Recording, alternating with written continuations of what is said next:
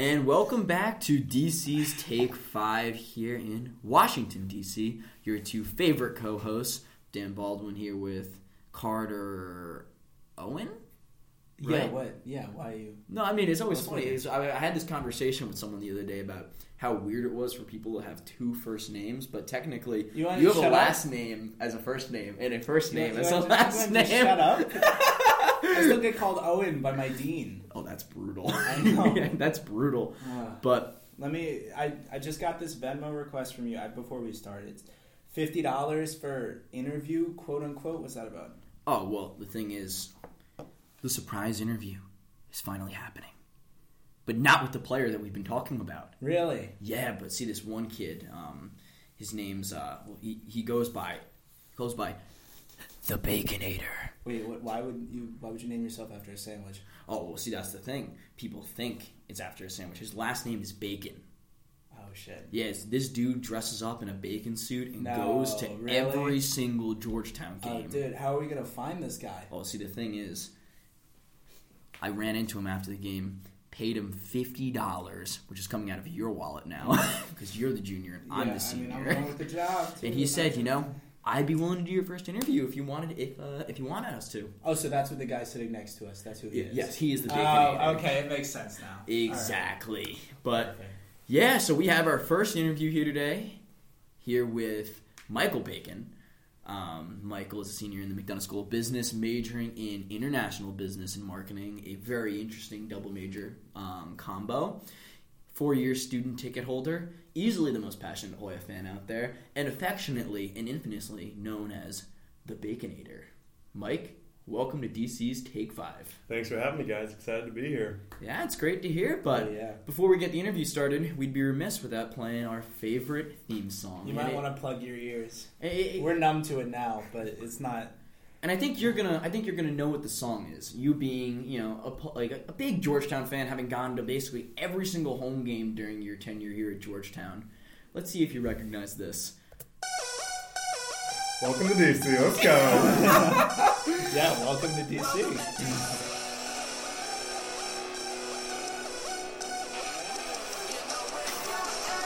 Yeah, I'm not trying to get some comments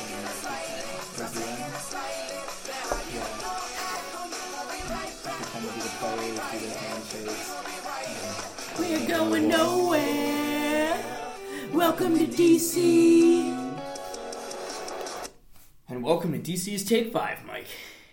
Again, great to have you here. We appreciate you coming in and being our inaugural interview. You really are a guinea pig, and we appreciate that. No, of course. Didn't realize the first interview, so here we go. All right, so this is ready for the hazing? Oh, I definitely. I tell you what, if I can survive the first row of the student section, this is easy. Okay, so you got to answer the question that's on everybody's mind. What gave birth to the Baconator? Like, how did that become a thing? Yeah, so as some people know, my last name is Bacon. Spelled a little bit different. So how'd you get that? Let's start there. Yeah, let's take it way back. From way back. Yeah. It's my dad who told me, bacon it is. And from it actually comes from my grandfather, immigrated from what was Yugoslavia. Okay. I assumed it was the Balkan Peninsula. Somehow the L got dropped, and then figured bacon's a little bit cooler than Balkan. Oh, that's really cool. That's actually what it is. But in high school, I played basketball. Was a big part of who I am, and also kind of inspired me to really pursue the fandom at Georgetown. But one of the big things was that when I'd shoot free throws, one of my buddies was in the student section, used to always, if I'd sink it, yell out, "Man, is it breakfast time?" And then everyone else would yell, "Yeah, because I smell bacon." And so there was always a plan with that. And then it became actually a Halloween costume was the original intent. And then from there, I figured, let's try this at Georgetown basketball, see a little something, and the rest is history. Damn. Okay, so that's really inspirational. Was the Halloween costume something in high school, or was that a college thing, going out to a party, being like, all right, I'm going to get some drip going. Let's get the suit. So originally it was in high school, so the suit dates back quite a bit. Funny enough, it's a one-size-fits-all kind of deal, which meant it was okay in high school, but as soon as I got to college, I had to dress it up a little bit. The pants soon turned into capris, and so I figured, you know what? I've taken it upon myself to be a custom tailor, give it a little extra pizzazz, cut them into shorts because that's the new look. Yeah. And then, now it fits great. Have you been doing that every game? Every game. Oh, Even since freshman year? Sophomore year, I'd only do it when I was near the front, okay. which was hard to get. Yeah. But then I worked my way up the ladders, and now ever since Like junior year, more like the students work their way out and have one arena. That's true. But I was tried and shoot, and by junior year, Yeah. every time, every game. Yeah. You've gotten on TV a fair amount from wearing the suit. I have. It's funny enough. You spend enough time there, you get to know some of the security guards, some of the folks on TV. They always give us a little bit of a feature, which also means I need to be on top of my dance moves. Mm-hmm. What's your favorite dance move?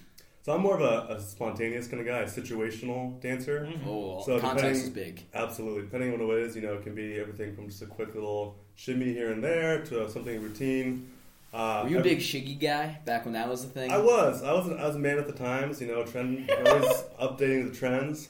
But I try to keep it going, and sometimes you just got to feel it. I mean, we dance a lot here on the podcast. Not well, but yeah, we do it. Shirtless, shirt whoa, on. Whoa. Maybe Okay, I'm we don't need shirtless. to do that. Speak for yourself, bro. Yeah, so, all right. Now, there's the next question. When did you really begin to fall in love with Georgetown hoops? You mentioned you played basketball a bit in high school, but when you and I, us being seniors, came in, there were a little bit expectations for the team. We were a borderline top 25 team. We had Devontae Smith-Rivera.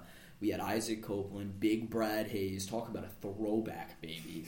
But came out, and the first game was a double OT, lost to Radford. Then we went across town, played Maryland, lost at Maryland in a heartbreaker. Then we went up to Madison Square Garden, lost to Duke in a heartbreaker.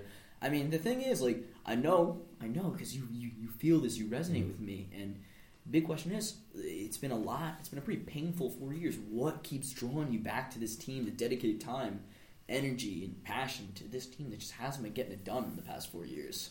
That's a great question. I'm lucky enough to have a little bit of history admiring Georgetown basketball. I'll never forget as a little kid, I was always into ESPN. Again, someone was into hoops. And I remember it was Sports Center, and it was Roy Hibbert with this kind of baggy Georgetown jersey with a shaggy undershirt. I said, man, that team's pretty cool. And that was, of course, the year they eventually did pretty well, made it to the Final Four. And from them, I was always admiring. I went to a Jesuit high school, so I was always following Jesuit basketball. Oh, yeah. Georgetown had a bit of a run here and there. And funny enough, when I got accepted into Georgetown, my mom, I sort of made my decision, decided to go. My mom was always very quiet, but at the end she goes, "Oh, I'm so glad you went. Check this out." And she had actually worked in Maryland back in the 80s, right after college, and pulls out this 1980s Georgetown basketball sweatshirt. Wow. And I was like, wow, that was the most fresh. It had the kind of retro print on it. Shit. She used to say, man, they were the heyday. They kind of had this mean look to them. There was something important. I looked up to them. You're joining a history here. And so I always knew it was something pretty special. But then when I got to campus, as you mentioned, right, it was a tough double OT first loss. Man, I thought we were going to get Duke at the buzzer with Copeland in that three. But as someone who admires also the game and the ups and downs of that, I figured I'm not just a fan to see winning. I'm a fan because I love watching, I love studying, I love analyzing, breaking down, and to even be there and to have even in the down times be in the front row, having access to the games and everything. For me, that's the joy, and I couldn't turn it down. And you've really turned into the heartbeat of the student section. I mean, when I go up to Section 104 to broadcast games, I got security officers going, "Who is that dude in the bacon suit right there?" And I was like, "That's the Baconator." You don't disrespect the Baconator. Yeah. So do you find that when you go to these games, whether you're away, because you travel a lot, and you were at Syracuse, I know we had plans to go to Seton Hall until my fever said otherwise, but do you find that people actually recognize you, like, that's that Bacon kid? Yeah, it's pretty funny. After junior year and some of the bigger games on TV, got a little bit of showcased online and on TV and everything. So people do start to recognize me, and I try to be consistent with it, so I wear it to every game. Fun story too is that I've even gotten some folks to follow me on Twitter, reach out some messaging saying, "Oh, it's so cool what you do," etc. And actually at the Syracuse game, it was great. I was in the front row, was right there in the center, and this older gentleman, walks up with his daughter and goes, "Are you Michael Bacon?" I said, "Yeah." "How do you know that?" He said, "I follow you on Twitter." And I said, "Oh, well, thanks. That's great." And then he goes, two things. One, can I have a picture with you so I can tweet it? And two, my daughter's a prospective student at Georgetown. Do you have any advice for her? So it was kind of a funny little moment there, but it was ironic of all places at a Syracuse hostile. You should have just been like, "No, don't apply here." Right, exactly. But it is fun to see the recognition, fun to see that people have a good time with it, enjoy it as well. Mm-hmm. Yeah, but now let's take a little bit of a deep dive back into your past. Sure. So obviously you're an IB. and marketing double major, but you also have a huge passion for social impact work. I saw on your LinkedIn that you do social impact work in the United States, Botswana, South Africa. Yeah. What really drives you to do that? Is it your Jesuit background? Is it just you being a good person and getting it? Like, what really drives your motivation to go out and help other people? Because that's really what you're about. No, I appreciate you bringing that up. For me, I was fortunate enough, one, to have a background in Jesuit education to continue at Georgetown, where I truly believe in personally trying to be the best version of myself, being a man that's for and with others. Also fortunate, my mom has an interesting story. She grew up in the Philippines in a very different context, left in the time which was a difficult time for the country, martial law, a variety of different things going on for her personally as well. And I think both her and the way she's conducted her life, but also then to have that part of my story with me, I've always found that experientially, one, that the more I give myself away to something, the more whole I become. But the beautiful thing, I think something that I think of especially when I think of the story with my mom, is that it's mutual, right? I've had the great honor and privilege of spending many breaks across several years in places like South Africa, where I've been able to immerse in the stories of people that make me more whole, that energize me, make me want to be a better person. And it's fun now that even though I'm studying business, I can apply that in a different context. One of the great honors here on campus is I've been able to serve as the executive director of the Social Innovation Public Service Fund. So I spent a lot of my time doing work, immersing in the stories and narratives of others, and now it's fun that on the funding side I can help increase the equity and access so that people can have their chance to do that. Yeah, it's interesting. Do you have one particular story that really pops out to you during your 4 years here? Because you do a lot. I mean, the amount of stuff that you do is crazy. You do alternative breaks programs, which is all about going to different places, helping others through different service work. Is there really one story that pops out where you were like, damn, this was the moment where I was like, I'm truly passionate about this? Sure. I can take you back to a moment in South Africa. It was my freshman summer. I received a bit of funding to do some work on this storytelling publishing initiative at a local high school there. And that was my fourth time there, so fourth trip to this community. I've been able to make some wonderful friends. And there's this young woman, her name is Lissetti, and she's kind of a been there, done that person, not a father figure in her life, but an amazing social innovator and someone who's always creatively thinking. And it was funny, I'd given her casually a Georgetown sweater actually the year before. And it was when I knew I was going into Georgetown when I was a senior in high school at the time. And so it's my freshman year, I'm flying in, and I see her and she's in tears. And I said, my goodness, what's going on? And dives into a very deep narrative of how her father essentially had come back into her and exposed her to an event, a bit of a crisis that was beyond anything I could understand, something that was tragic, was traumatic, that deeply affected her. But in that moment, she kind of said two things. The first is she kind of broke down in tears and said, in this moment I had a conversion. I want to dedicate myself to actually raising my brother, and sort of took him home and ended up actually dropping out of school to then work on the side to pay for her brother's tuition, both as a means to kind of protect him in a lot of ways, but also serve her. And in the process, she actually ended up creating this beautiful after-school mentorship program at her brother's elementary, middle school as a combined school.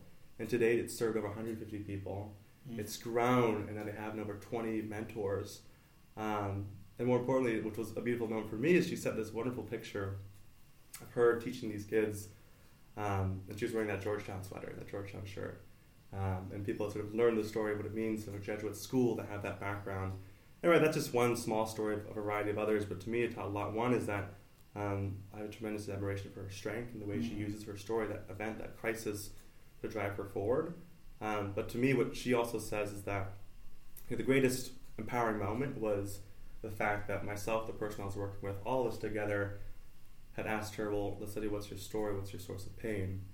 And that gave her a sense of strength, that it's okay to carry that, and that at the end of the day, she was able to help a lot of other people and do so with a little bit of swag from Georgetown.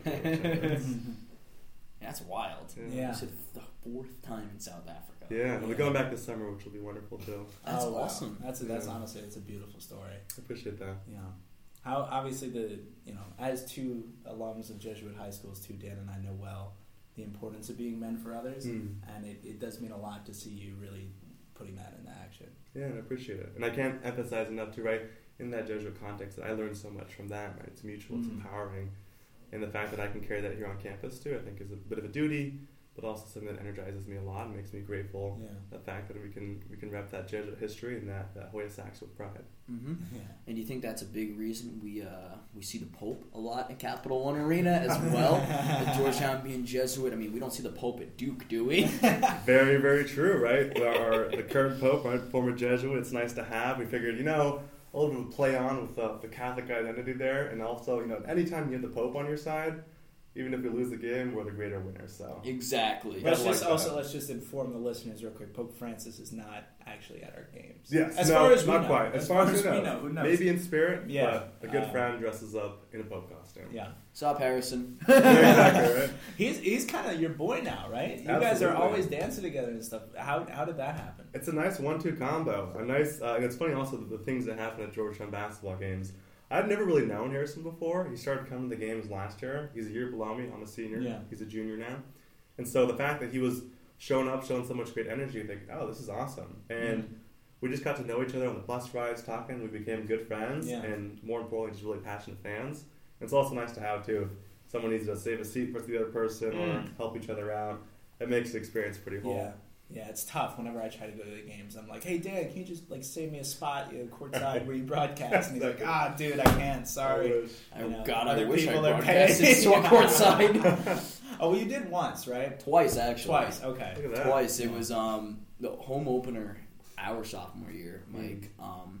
I believe it was against who was Jacksonville. Was it That against was when Jacksonville? Rodney Pryor didn't miss a shot. 32, Yes. we won by 60 points or whatever. Yeah. It was Yeah, nice. we I crushed remember it. because it was the year John Thompson III got fired, actually. Yeah, my freshman year. And it was interesting because I remember I went to Media Day that year, and John really spoke about how his emphasis this season was changing the culture, not necessarily letting what his expertise was define what Georgetown was, but rather working towards the strength of that team. And we saw that right off the bat.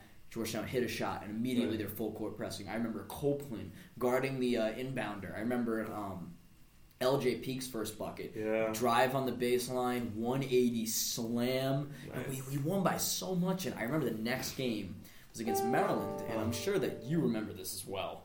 Unfortunately. Yeah, what was it? We were up by 7 with A minute 40 left. seconds or something. Minute 6, yeah. a minute and 6 left, and I was there too. that's when Melo It's my Trimble. introduction to Georgetown basketball. Yeah, so even with that, do you remember that was really the defining season of our Georgetown careers? So what was your perspective as being one of the main fans of Georgetown? Like, did you feel sympathetic towards Coach Thompson, or were you basically like, dude's gotta go? That was tough. That was really tough. And I remember there was also a lot of excitement to be a fan that year. There was a game at McDonough Arena against Arkansas State, I think it was. Or Yes, something. it was. No, there wasn't. We don't talk about that. We don't make those jokes Yeah. anymore. It didn't happen. You're safe here. I jumped it out. There we go. So, I mean, my thought, as a fan, I was trying to remain optimistic, right? I was thinking so much, and I'll never forget, right, we a couple games, right, as the season back and forth, Carson San Diego beat Oregon, right? Mm. Exactly, and I mean, there's so much, and I remember after the Maryland game, the coach said, it's okay, they're a top 15 team or something, they're going to be fine. And I thought, all right, it's time to be optimistic. But for me, I mean, a couple things that just became red flags, or when Copeland transferred, just the morale was down, it seemed like. And also, like, that was a very talented team. There was a lot of talent on that roster. And to see how poorly it was used, unfortunately, was a bit difficult to see.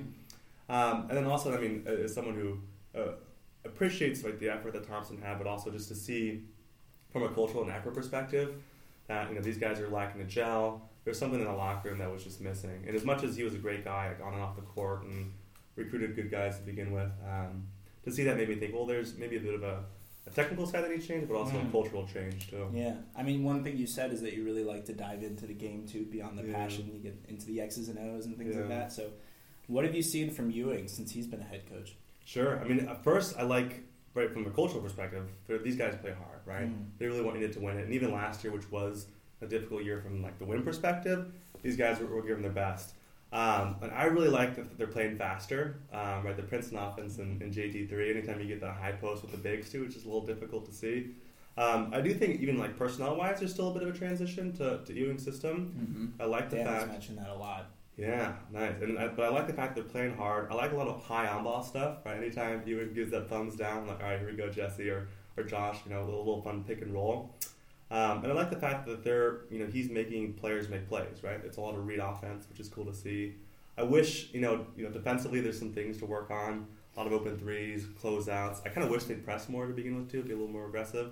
But all in all, I think it's exciting. And what I also appreciate talking to fans, it's a lot more fun style basketball to watch. Mm-hmm. And so, from the fans too, it's good. But technically too, with this team and the way I like to see the game played at the college level, it's good stuff. Yeah, no, obviously one of the biggest drawbacks to this team is, Ewing's known for Hoya paranoia, like defense, mean, intense, rebound. And basically we saw none of that at Seton Hall. At Seton Hall, I remember I was tweeting the game out. The effort and the performance was an absolute disgrace. Coming from a team that was on the bubble for the tournament and absolutely must needed that win. What do you think happened in that game? Was it just one of those nights where just nothing was going right? And because you played basketball, Carter's played basketball, I played basketball. We've had those games where it just seems like everything just doesn't go your way, and that's what it really felt like watching. Even that Jagan dunk. I mean, that was really the only good thing that happened. Greg hit back-to-back threes, which was nice to see in the second half. But other than that, Mac and James were non-existent. Jesse's defense was, again, very suspect. Yeah. And I hate to say it, but our boy, Carter, Trey Morning, his absence was felt on the glass. True. So what did you see in that game? Well, a couple things stood out to me. First was quick fouls, right? So we had 6 fouls the first 5 minutes of the game. 2 more on Mac. Jesse picked up a second. Without Trey, it's kind of all right, we put Grayson Carter in. Again, he's skilled, but maybe in that situation wasn't quite as prepared.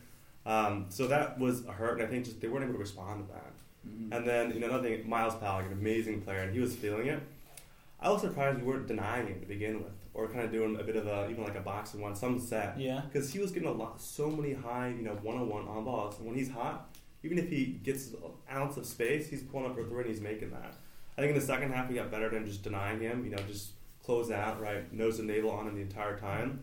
But we just dug ourselves in the hole. We were down 20 points the first 10 minutes, whatever. Mm-hmm. Yeah. And then Matt kind of had to sit out the rest, and Jesse couldn't make it up on offensively. And ever since we dug ourselves in the hole as much as we could make runs, not enough to stop, especially when Powell's hitting those shots. Yeah, and it's interesting watching Miles Powell play because he's got a bit of Kemba in him. Absolutely. When you think back to what Kemba did at UConn way back when, in 2000, was that 2009? Must have been. It's something crazy. Back in the old Big East, he was able to pull up basically from anywhere when he was hot. Hand in his face, 2 hands, off balance, on balance, it was going in. And that's what Miles Powell was really turned into for this Seton Hall team. The guy is a cold-blooded killer on the basketball court, and we just had no answers for him. Absolutely. And then the other thing, too, right, is as much as we could try and hedge him to even make him go backwards on the pick and rolls, he'd pull up, and then he'd stunt that, and he was making his layups. He was getting and ones. He was attacking almost LJ Picas, kind of a slasher, finishing high. He's a thick dude. I don't know. 195. Yeah, Absolutely. And he's 6'2". I mean, in a weird way, I've actually... one of the things I sent Dan a while ago, especially when you consider his stats, I'll pull them up now to make my point a little more salient, but I can honestly see him or Mac developing in a similar lens to him. Absolutely. Just physically, and also what their stats are and what Miles Powell's stats were his freshman year.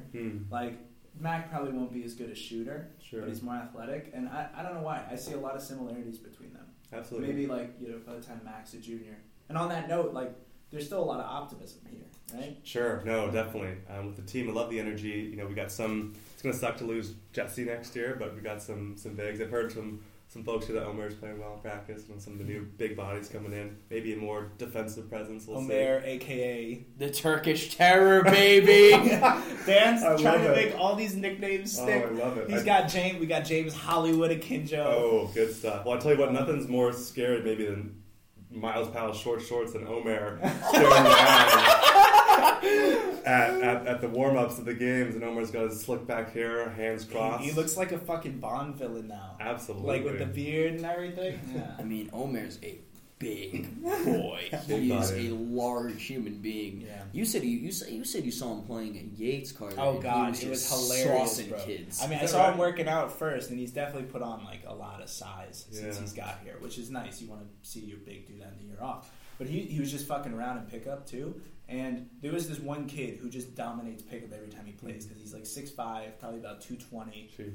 Just lefty jump hooks all the time. I hate playing with him. But Omer brings the ball up, does like a literal like behind crossover, does a Euro step, and just swats him away like he's a fly.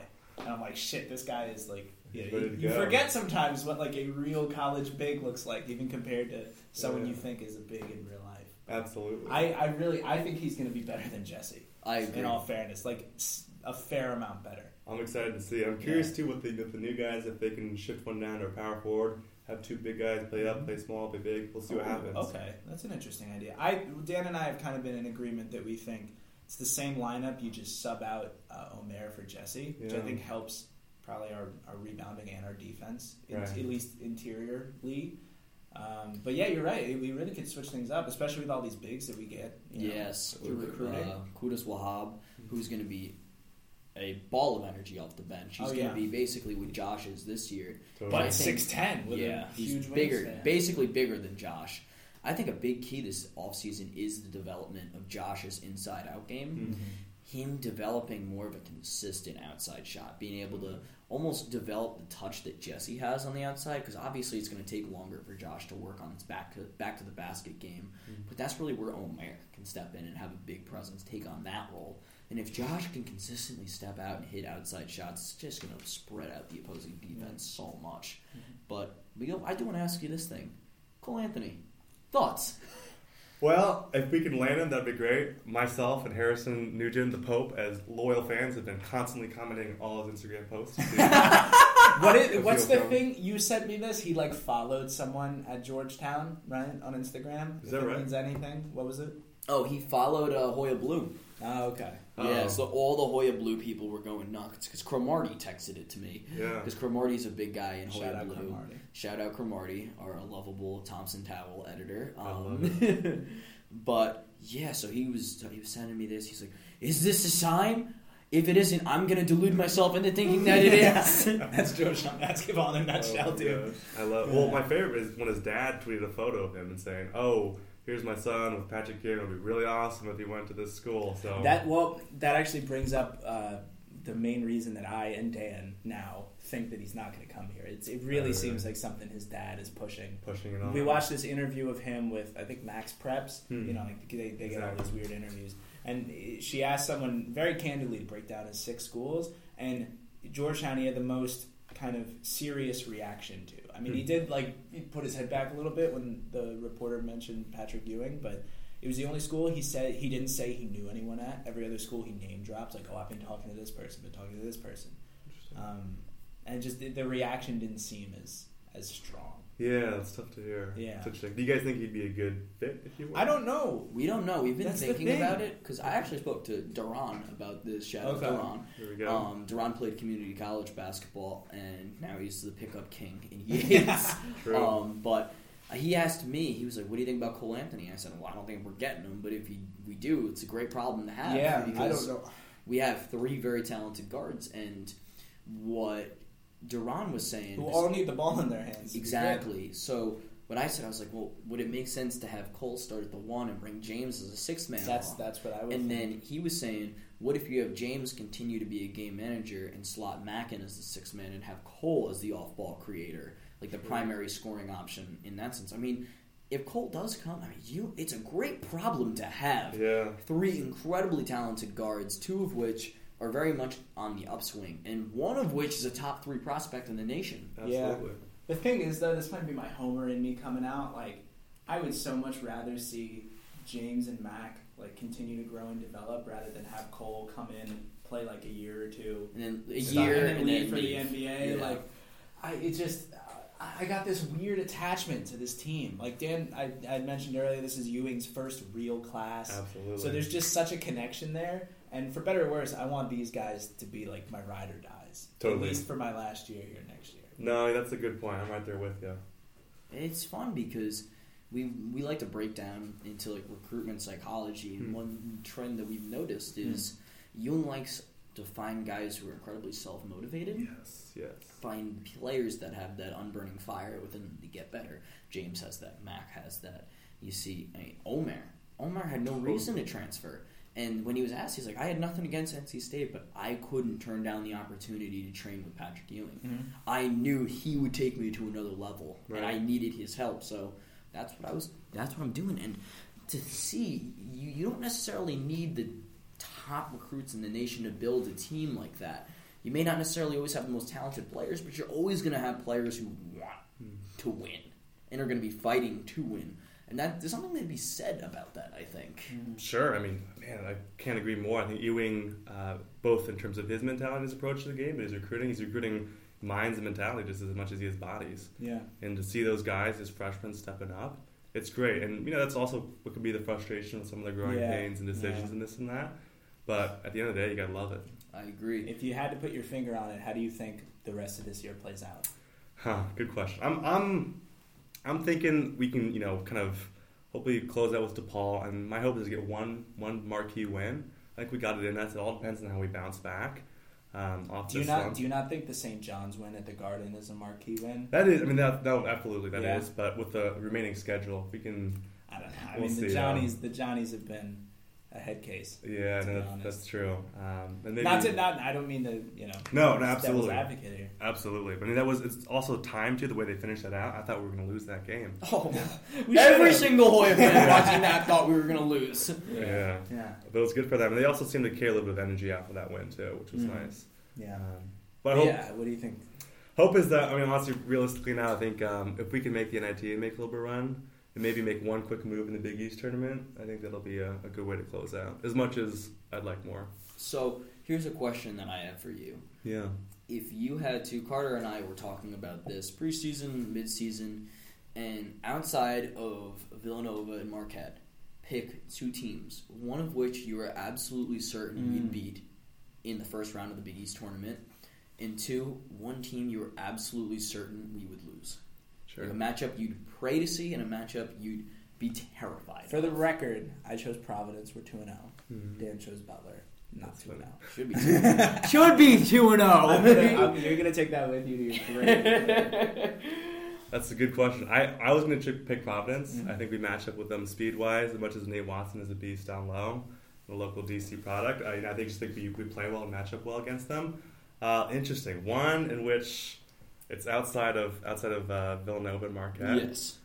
I'd have to say St. John's. As much as I want to say Seton Hall. That's who I said as well. After this past game, St. John, just Shamori Pons is on fire. And I think also when they're playing their best, we can't really stop them. I agree with that 100%. See, my biggest issue with St. John's is come tournament time, that's a home game for them. Come tournament time, they have the talent. Quite frankly, I'd argue when St. John's is clicking, they are the best team in the Big East. And I have no problem arguing that, defending that. I mean, obviously Marcus Howard is the best player in the Big East, but I think when it comes top to bottom, starting five, St. John's, if all players are feeling it, are nasty. And I am terrified of playing Shamori Pons in like a 3v6 matchup first round. It's just something that doesn't appeal to me at all. Although Seton Hall's a close second after what they did to us in New Jersey. Right. But again, I don't think we're going to get killed when they come down here. It'll be senior day. Yeah. Jesse's going to be fired up. Trey Morning. We got a motivated Trey coming off the bench. Yeah. Let's Revenge Book it. game. Book it. 0-4, 4 personal fouls, a couple of turnovers, and a rebound. 5 minutes. 5 minutes. Yeah, that's Exactly. the Trey classic. That's so funny. Who was your pick, Carter? So it was I picked Creighton Creighton. because I think they bring out the worst in us. Because Interesting. they like to play the exact way we like to play, and They do it I'll better. never and they do it better. I'll never forget seeing them or watching the game that we played. I actually wanted to go to the game. Were you at that one? I was, yeah. See, it was What kind of a really- question is it that? was- Of course he was at the game. sorry, bad question. But yeah, I remember it was so cold that night, and I was just like, I don't want to do this. Like, I don't think it's gonna go well. My gut was telling me something, and just watching that was so disheartening. Yeah. Because all of the bad habits that we still have as like a young team that's relatively undisciplined, I think get brought out when we play Creighton because we get tricked into playing the way that they want us to.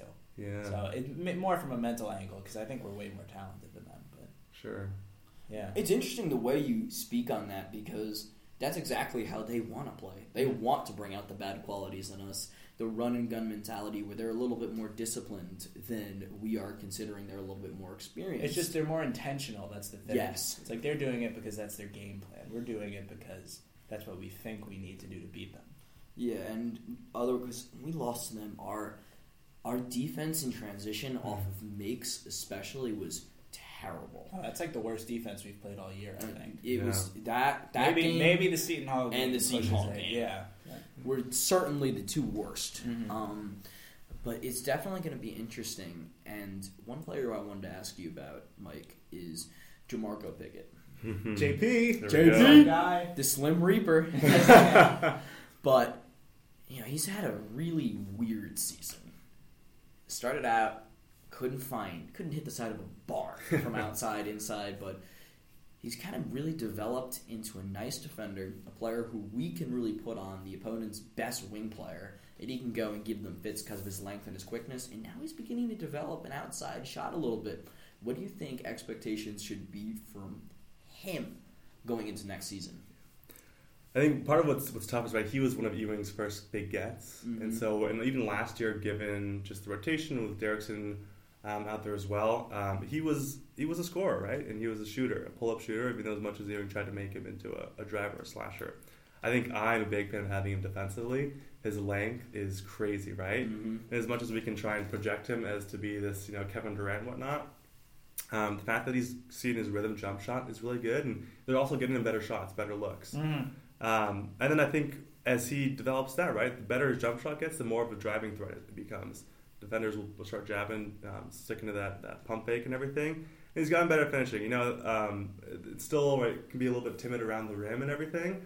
But I think if he can stick up to the rest, and to hear him say in an interview, confidence, he's got that. We talked about that last time. That's what we need. That's what we need. We also have a very undying affection for Jamarco. Like, he's someone we really want to succeed. And at the low points of the year, I thought he might transfer. Yeah, because I was like, he's just not. It's not working for him, and he's too talented to be like a fourth option that doesn't really get thought of. Right. But I think his development has been really interesting. Almost out of necessity, he's become our Swiss Army knife. Yeah. Because there are games where he locks up the other team's best player. Totally. I think all year he's been a very consistently good defender. Yeah. And you look at what he did to Alpha Diallo when we went at Providence. Providence was able to stick with us a bit in the first half because he picked up 2 quick fouls, and we don't have anyone else who can match up with a guy like Diallo. And that's what makes Providence such a good matchup for us, because Pickett, just for some reason, when he played in the beginning of the second half, when we broke away, Diallo had 3 points in about 12 minutes, and in those 12 minutes, Pickett had him on lock. Totally. Absolutely on lock. And the only shot that he got off was off of a wild offensive rebound bounce where Pickett was crashing the glass and helping down low. That's the other thing, too, right? The more aggressive he gets, and we hopefully can get better, transition D gives him the opportunity to crash the glass. And he's a big body against Xavier or whatever it was, that big offensive rebound. For him, defensively, he's been getting some good stops. Yeah, he's doubled his block rate. He's shooting 40% from 3.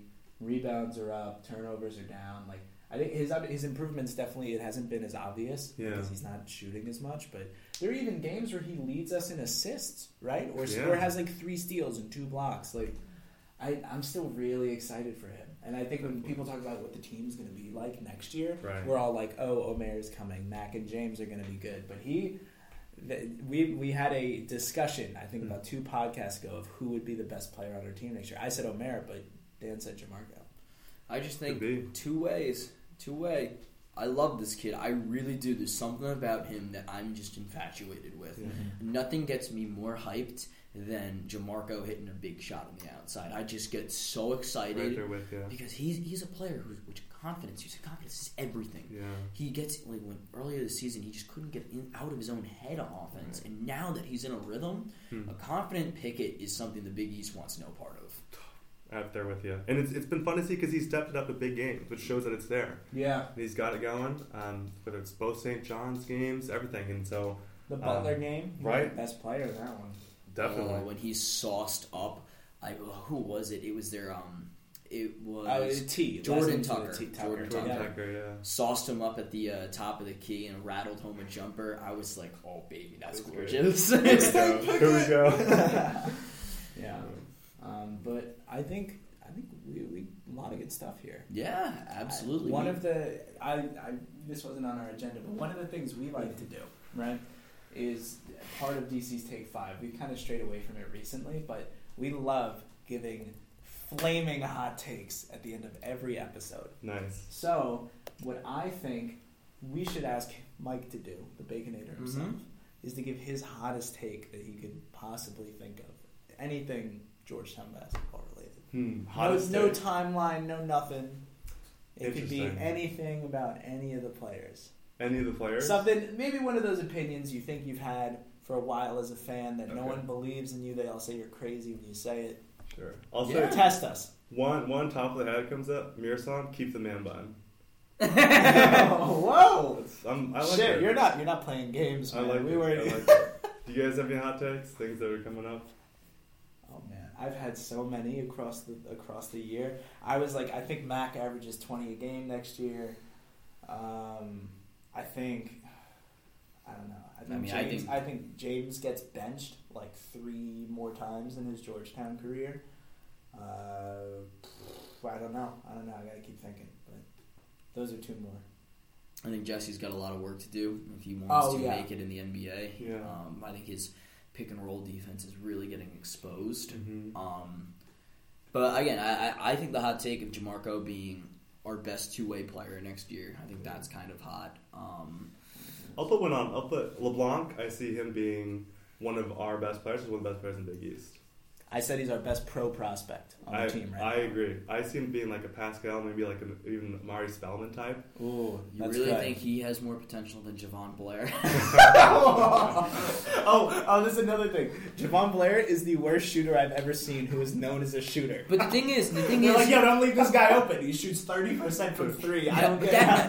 But that's the thing, Carter. He's the 3-point specialist on our team. Yeah. So you got to get excited when he gets in the game. You're like, Javon Blair, 3-point specialist. He's coming in. Shot goes up, brick. I tell you what, though, you bring some guy. There's some guy sitting behind me at the Seton Hall game, Georgetown fan from New York. His big thing when he was yelling out the entire game is Javon Blair is the answer. He was convinced. I mean, whatever we did currently wasn't the answer. Clearly wasn't the answer. Yeah, honestly. Yeah. It's weird, though, because there's just so much optimism about this team, and it stinks that we're not going to be on campus to be a part of that. But we'll be like the old geezers sitting at home, being like, "I went to this school." Yeah, back when we had Bradley Hayes. Y'all kids don't know nothing about that. Jesse used to back up Bradley Hayes, and that's a big. I mean, the amount of progression that Jesse's had though from when he was a freshman, and there was just so much inconsistency. I remember in like mid to late Big East play under JT3, Jesse had a huge game. I think it was against Marquette. Dropped like 23 points, and everyone was like, "This is the game. This is when he finally gets consistent." No. So you really got to give both him and Ewing a ton of credit for tapping into Jesse's skill set and personality and bringing out the best in him. I trust his player development. I really do. Definitely. So it's because it's people who respond well to his. Like the tough love that we've seen. Sure. So I mean, I'll be here next year, and you'll be in DC after graduation. I will. So, still be watching. Yeah. So you'll be watching by.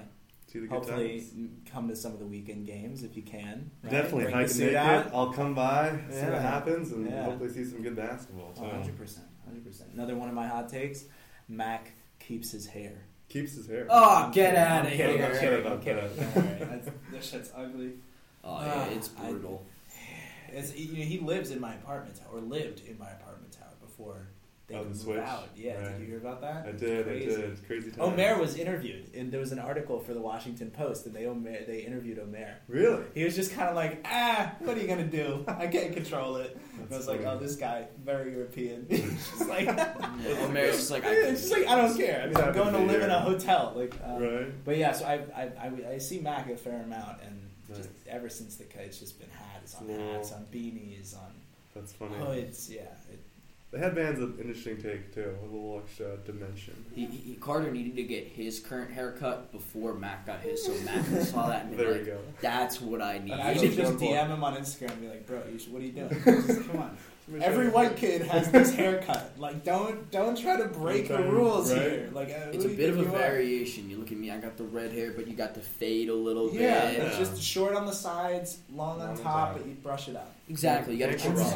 it. You got to pick a way and go with it. Yeah, we got going to the left, Right? Yeah, which you is got- the right way. Yeah. but, Oh, you know. well, sorry, I don't want to put it straight up so I get 2 inches of height, man. I don't Hey. need it.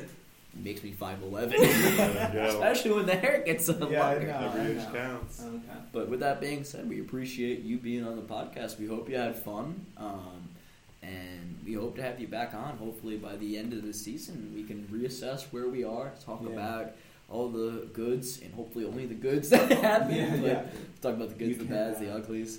You can sit in when we have our Ewing interview. 'Cause I'll be we, here. you know, I'll be on the backside. We're already speaking that into existence. You can, I already That's what's promised Carter that once we get the Ewing interview, because it will happen, Yeah. I will make sure it happens. I'm going to ask him if, when he wins his national championship here, if he can get me a ring. Let's do it. You know, because and I'm just gonna kind of put my head in my hands as he asks it. out, Yeah. I'll be like, here's my mailing address. Here's my I pick information. gifts on size Because 10. I broadcasted during the JT3 era. That has to mean something, doesn't it? That's If worth I it. get a game in here this year with Dan in the booth, I'll be there with him. Yeah. Asking him for those rings. Well, right now we have you penciled in for Seton Hall. Is that right? Yeah. I think we I scheduled think we that. only got 2 more games. I think. It's true. Home games. Technically is 3. Seton We have Hall. Villanova, DePaul, and Seton Oh Hall. yeah, is, but I don't senior know. day. That'd be a tough game, the Nova game. Like another turnover. Another 3. Another turnover. And there's 30 for Eric Pascal. There we go. Yeah. I mean, no, excuse me, Colin Gillespie. Yes. Yeah. Right. It's Breakout always, games. Oh, another thing. How many times do we get torched by a random white dude or a It's- random short guard? Like Right? They have breakout games against us. Heartbreak Hoyas, baby. Heartbreak It's Hoyas, Heart Attack Hoyas, just- everything you whatever. can think of. Anything you can think of, man. But yeah, thank you again for coming on. Of course. Thanks for having it. And It's love great what to you hear guys your are doing. voice. Yeah. Yep. And if you guys got any questions, feel free to hit up the Baconator on Twitter, Facebook. He's a menace on social media. Yeah. And with that being said, enjoy the weekend, folks. Gear up for Villanova. Let's rebound. Hoya freaking Saxa.